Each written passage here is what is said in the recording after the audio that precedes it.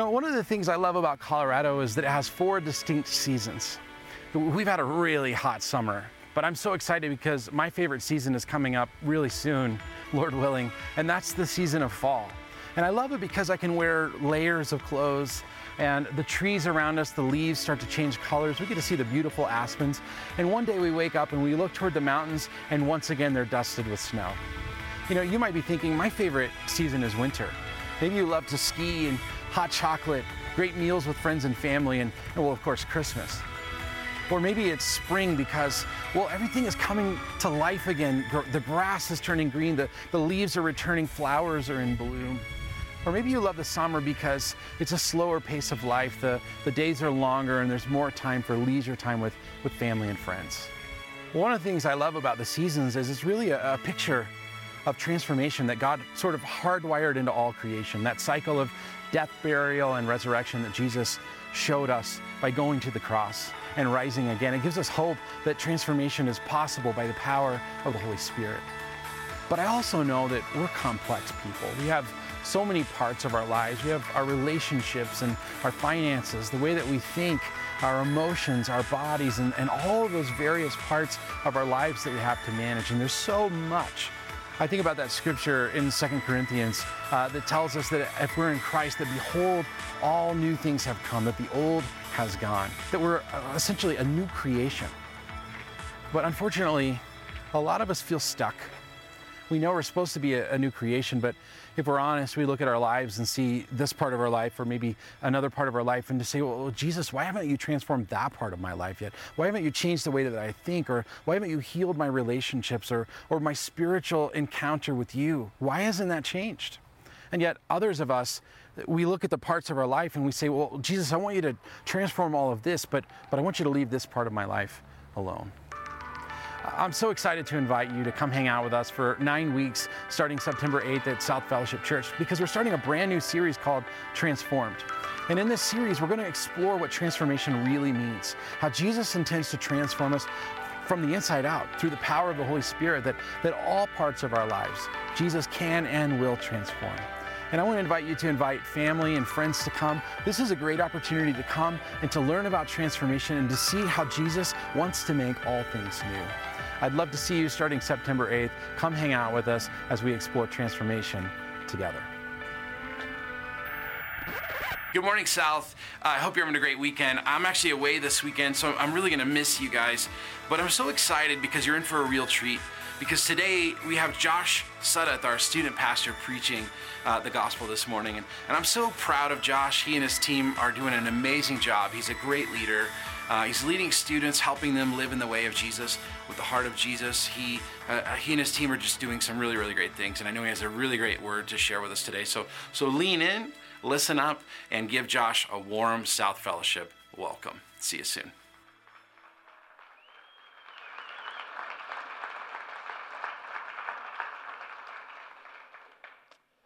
As a young boy, I remember my dad taking me on a camping trip in the Nantahala Forest in the southern Appalachian Mountains. Now, if you're a rugged Colorado adventurer, you might turn your nose up at our itinerary, but for me, this was adventure. A weekend with my dad in the woods. Maybe I'd get to ask him some of life's questions. Maybe he'd share a little bit of his heart with me. I might share a little bit of my heart with him. We'd share some holy moments together. We'd make a few meals over a fire and spend the night, and then the next morning get up and brave the Class 2 rapids of the Nantahala River in our own personal rafts called Duckies. As it turns out, however, we were not the only ones who had decided to make camp in those woods that weekend. Word had made its way around the campsites that there was very likely an unwelcome guest who had also decided to make camp in those woods. My clicker's not working.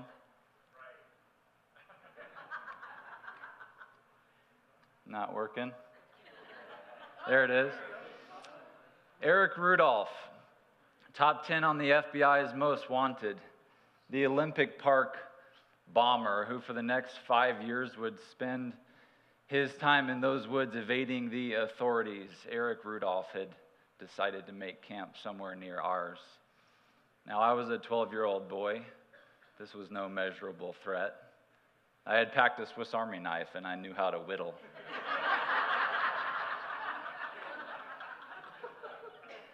But whatever my face on the outside, on the inside, I was freaking out. I wondered why God had brought me into the woods to meet my demise. I slept with a couple eyes open that night, and I needed the sun to come up a little sooner than was planned the next day. I wanted to get in that boat, paddle as fast as I could, and get to where we were going. And looking back on that weekend, I wonder if I missed out on some holy moments with my dad. And I wonder what it would have been like if you rewind with me a few thousand years to be a young Levite boy traveling with the Israelites in the desert on the way to the promised land.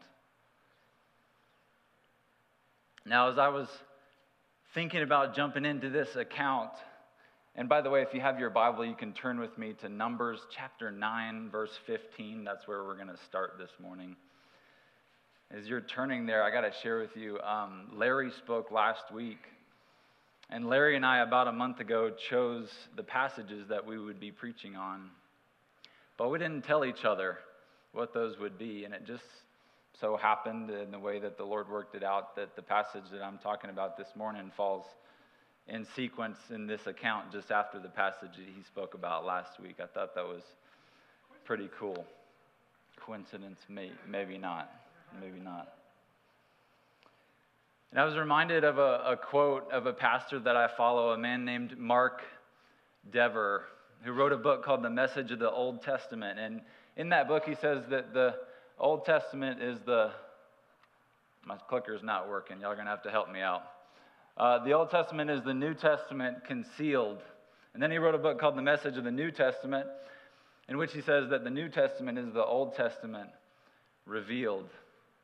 And whether that saying is original to him or not, I don't know. But I know that he's echoing the words of Paul in the book of Romans, chapter 15, verse 4, who says that everything that was written in the past was written to teach us, so that through endurance and the encouragement of the Scriptures, we might have hope. Let's look at that first verse together in Numbers chapter 9, verse 15. It says, "On the day that the tabernacle, the tent of the covenant law, was set up, the cloud covered it." And God is making a statement here that on the day when the people have brought what they have to set up this tabernacle and its construction and the roof goes up, he is saying to them, by covering it with a cloud, that whatever they encounter along this journey, whatever they're about to experience, whatever practices they engage in underneath this tent, I am here and I am covering it. And as we jump into this account, I want you to be reminded from that verse in Romans that whatever it was that you walked in with this morning, whatever the pace of your life was like this week, whatever spiritual practices you may have engaged in or didn't, whatever pain you may have encountered this week that you didn't see coming, you're here now. And we're going to dive in. And this account was written so that we might learn to endure and that we might be encouraged to have hope. The centerpiece of this campsite was a tabernacle, a sanctuary, the place where the people of God practiced the ways of God. Encamped immediately around the tabernacle were the Levites, those that God assigned to care for the structure. They were in charge of the setup and tear down, the maintenance, the care of the holy things. And if I'm a 12-year-old Levite boy, this is my tribe. Then on the outskirts of the camp, the remaining tribes of Israel, each assigned their plot of land by the Lord. And God was really clear. The Levites were to be the only ones that would go near the tabernacle. And if anyone else from any of the other tribes dared go near it, they were to be put to death. Now, if I'm a 12-year-old Levite boy, I might have a little fun with this one. Invite that kid over from the tribe of Dan that I'm not too fond of. Draw a few lines in the sand. Come at me, bro. See what happens. Because this is a pretty special operation we've got going on here, and my family's clearly a pretty special part of it, and I'm a pretty special part of my family, and that makes me pretty special. And whatever face I'm projecting on the outside, as young people tend to do, on the inside, I got some questions. What's really going on here? What's this whole tabernacle thing about? I mean, aren't we supposed to be headed somewhere pretty awesome? And I'm watching the older people around me. I'm not looking at you, Mike. You're a young person. I'm watching the older people around me, and I'm wondering, how are they doing it? Whether they think I'm watching or not, I'm watching, and I'm learning. What are they gaining from all these practices that they're engaging in? And if we begin to ask those questions and wrestle with these things, if we lack perspective, we can get really backwards really quick, and we can begin to want to control our own destiny and travel at our own pace along the journey. I don't know if you've ever taken a long trip with a large group of people, maybe a mission trip or a family vacation or a journey or a long hike of some sorts. If you've had this experience, you've undoubtedly learned that people tend to travel at their personally desired pace. We pee in bottles in our family on road trips because we are a family of all boys. Except for my sweet wife, who is in fact not a boy, and whose idea it was to travel to pee in bottles in the first place. That's our personally desired pace. Isn't it true, though, that our pace is often determined by our perceived destination? I mean, this is why people who are stuck in lines at the Cancun airport trying to get into Mexico are always so pissed off. They're all wearing shirts that say tequila on the beach. Unless, of course, they're a youth pastor traveling with 25 high school students, in which case they're thinking extremely holy thoughts about their upcoming service to God. Not that I would know. Not that I would know. The people of Israel have been promised a destination. But it's my impression from reading the rest of this passage that maybe God has more for the people of Israel than just a destination. Maybe because he's their God and he's walking with them and traveling with them, maybe he's sensed that they've become a little too destination-minded. Maybe they've forgotten about their family, what it's like to be present with somebody or to recognize when he's present with them. Maybe he wants them to experience what it feels like with him in the holy moments, experiencing his presence. And so the people of Israel are made to travel at the pace of their God. And I wonder if that's a question that maybe we could ask corporately and individually. What does it mean for us to travel at the pace of our God? And so here's how God goes about slowing the Israelites' roll. If you read with me in Numbers chapter 9, starting in verse 15. It says, "On the day that the tabernacle, the tent of the covenant law, was set up, the cloud covered it. From evening until morning, the cloud above the tabernacle looked like fire. That is how it continued to be. The cloud covered it, and at night it looked like fire.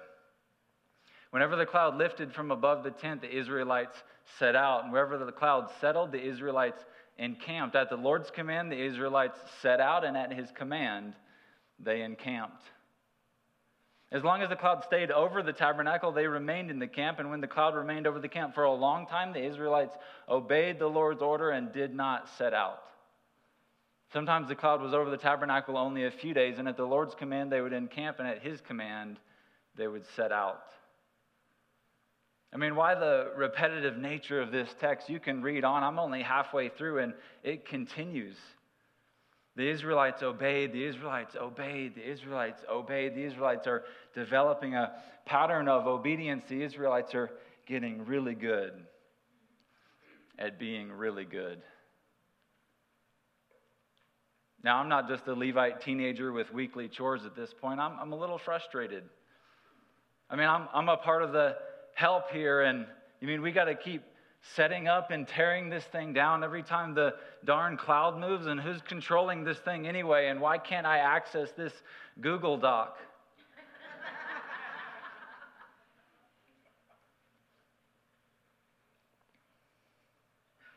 What does it mean for us to travel at the pace of our God?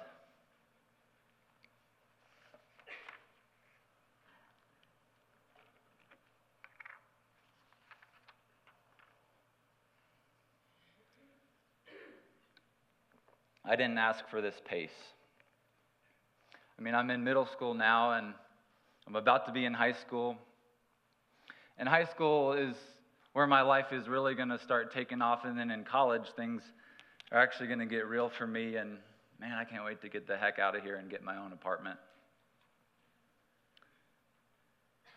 I'm a business person, and I mean, my job is pretty good right now, but the people around me kind of suck.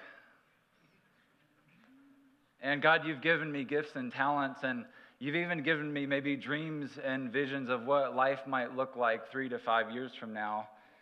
But can we get on with it? Can we get on with it? And I don't know about you, but for me, I tend to get the most frustrated with the pace of my life when I become the most consumed with myself. I was a 24-year-old living in Nashville, working in the wealth management field. I had a back office, spent my time doing investment trading on the stock market, and I had begun to develop gifts and talents and dreams and visions and hopes about traveling the country and getting out and speaking to people and sharing Jesus and what he was doing in my life. And I remember I called my dad one day in that office, and I said, Dad, I'm doing it. I'm doing it. I'm going out on my own. I'm going to buy an RV and travel the country, and I'm going to be an itinerant preacher. You know what my dad said to me? All the older dads in the room know what my dad said to me. Put down the phone. Go back to your office. Do your job, and stop thinking of yourself as the next Messiah. It was a holy moment. It was a hard moment for me. I put down the phone all right. In fact, they may or may not have had to buy me a new phone for my office. And what do you do when the pace of your life isn't what you desired? Look for the holy moments. Look for the holy moments. And maybe they're hard moments. Maybe they're put there to teach you to endure right where you're at. Maybe they're meant to encourage you, to give you hope. But they're all around you in the people that you're sitting next to today, in the place where you've been put in your workplace, right here and right now, not 3 to 5 years from now. Elizabeth Barrett Browning, a 19th century poet, says it this way: Earth is crammed with heaven, and every common bush afire with God. But only those who see take off their shoes. Well, eventually in this account, 12 people are sent out to explore the promised destination. And 10 out of the 12 of them completely freak out when they get outside the camp. The reality of life outside the camp hits them really hard. Enemies, danger, potential suffering. Maybe life in the camp under the cloud was better after all. 10 out of the 12 bring back a negative report, claiming the land is too big and the people too dangerous and seemingly unconquerable, and 2 out of the 12 bring back a positive report. 10 out of the 12 prove they haven't learned anything along the way. The cloud hadn't lifted at this point. There was no direct command from the Lord to take the land. They had only been sent to explore. And 10 out of the 12, what have they learned about experiencing His presence? About discerning His Spirit? When the cloud was lifting and when the cloud was settling, were they paying attention? Or had they just become really good at being really good? Had they gotten so head down in their practices that they forgot to look for the one who was leading them? Joshua and Caleb, maybe they learned something. They bring back a report that's really interesting to me. This is how they say it. They say the land that we explored is exceedingly good. If the Lord is pleased with us, He will lead us into that land, a land flowing with milk and honey. If the Lord is pleased with us. Maybe Joshua and Caleb along the way had been paying attention and trying to discern His Spirit, and maybe they'd listened or watched as there were times along the journey when God was pleased with the people of Israel, and maybe they sat in it and got used to how that felt. And the times when God was frustrated with the people of Israel, maybe they got used to how that felt. And they've developed a certain confidence over God's leading, and they know at least if God is pleased with us, He will lead us there. And Paul will write in 1 Corinthians 10 that he doesn't want us to be unaware, brothers, that all of our forefathers were under the cloud, and they all passed through the sea. They were all baptized into Moses in the cloud and in the sea. They all ate the same spiritual food and drank the same spiritual drink, for they drank from the rock that accompanied them, and that rock was Christ. Or did they? Or did they? I mean, they ate the food and drank the drink, but anybody can walk in here and put a little money in the basket and enjoy a worthless amount of grape juice once a month. And Paul will go on to say that nevertheless, God was not pleased with most of them. I wonder if the practices of their life were lacking something. I mean, they were good practices. They were God-ordained practices, and they were regular practices. But you and I, we can get backwards with this stuff really quickly, just as easily, just like they can. And today, at the end of the service, we have an opportunity to take communion. I'm 34 years old. I became a Christian when I was 4. That's 30 years worth of grape juice. So often for me, I've come to the table, and I've approached the table trying to do penance maybe for the person that I should have been that month, but I know that I wasn't. And I forget that that's not what the table's about. The table's about remembering His once and for all sacrifice when He went to the cross for us and was put in a place that He shouldn't have been, but we know that He was. And the writer of Hebrews in chapter 9, verse 19 will say it this way. He says, when Moses had proclaimed every commandment of the law to all the people, he took the blood of calves, together with water, scarlet wool, and branches of hyssop, and sprinkled the scroll and all the people. He said, "This is the blood of the covenant which God has commanded you to keep." In the same way, he sprinkled both the tabernacle and everything used in its ceremonies.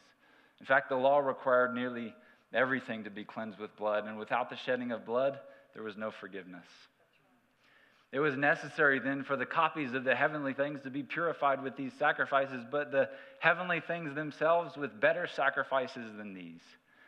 For Christ did not enter a man-made sanctuary that is only a copy of the true one. He entered heaven itself, now to appear for us in God's presence. Nor did he enter heaven again and again the way the high priest entered the most holy place every year with blood not his own. For then Christ would have had to suffer many times since the creation of the world. But it says, now he has appeared once and for all at the end of the ages to do away with sin by the sacrifice of himself. For just as it is destined for men to die once and after that to face the judgment, so was Christ sacrificed once to take away the sins of many. And he will appear a second time, not to bear sin, but to bring salvation to those who are waiting for him. And that was the perfect will of God, South, that Christ would be sacrificed once on our behalf for our forgiveness. And later in the book of Hebrews, the writer will say that by that will, you and I have been made holy through the sacrifice of the body of Jesus Christ once and for all. And what do you do when the practices of your life are feeling desolate? Remember that you've already been made holy. So when you come to the table today, don't come to do penance for the person that you should have been, but you know that you weren't. Come to remember, as Brennan Manning says, that he loves you just as you are and not as you should be, because you're never going to be as you should be. Listen to what happens to the people who bring back the report in Numbers chapter 14, starting in verse 36. It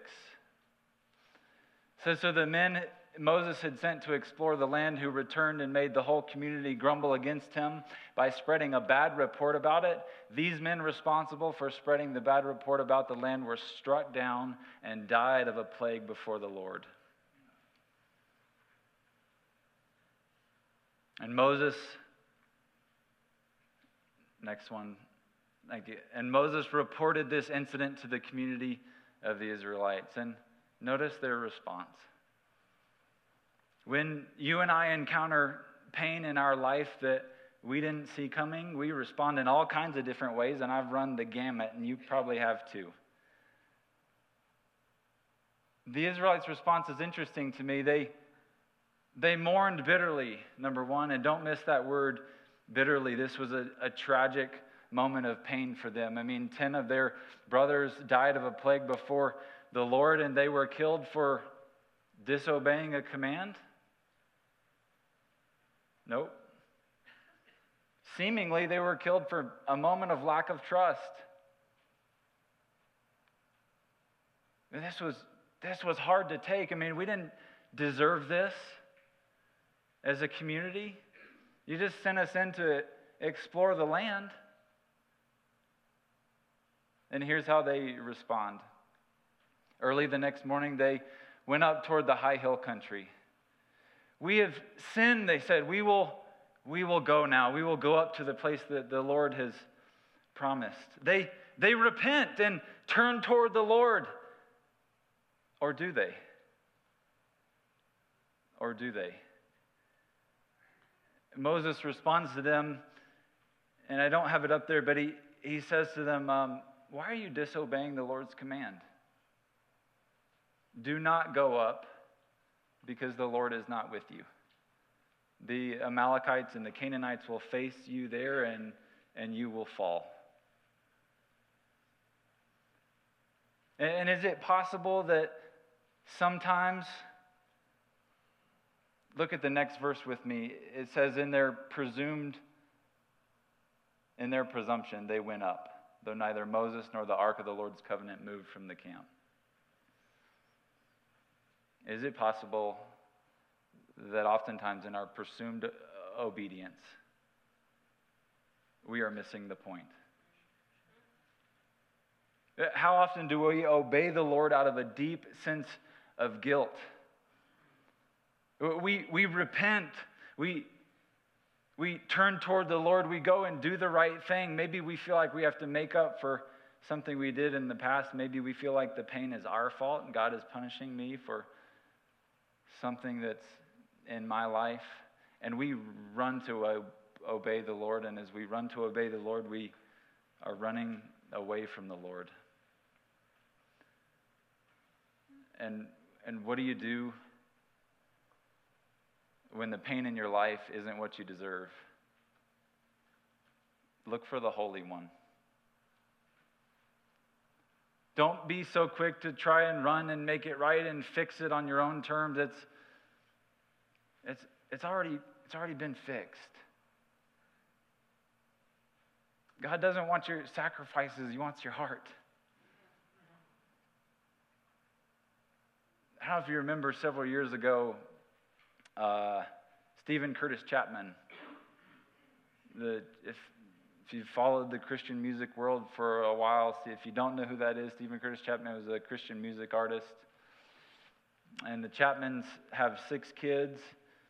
And when I was living in Nashville, I was attending the church where the Chapmans, a place called Christ Community Church.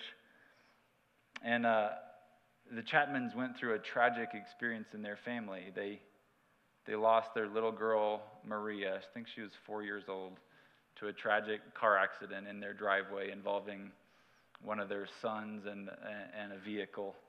And Maria was killed in their driveway, and they went to the funeral.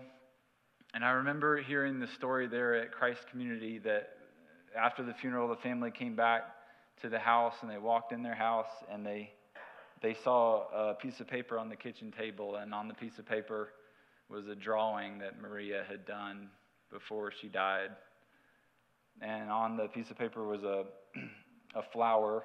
The flower had 6 petals, and the Chapmans have 6 kids, and one of the petals was colored in. And underneath the flower, there was just one little word that Maria had written, and Stephen said that she'd never written this word before, but underneath the flower she had written the word see. S-E-E-C. And it was a holy moment for the Chapman family. And in Job chapter 42, verse 5, if you can flip to that, Job says, My ears had heard of you, God, but now my eyes have seen you. And I saw that Tim Keller remarked about this, that Job never saw why he suffered, but he saw God, and that was enough. And when you feel like the pain of your life isn't what you deserve, look for the Holy One and seek His heart. Let's pray. Heavenly Father, help us, Lord, to see the holy moments that You've given us and the people who are right here with us. Help us to slow down a little bit along this journey and to pay attention to what Your presence feels like. Lord, help us to see ourselves as You've seen us when we come to this table today.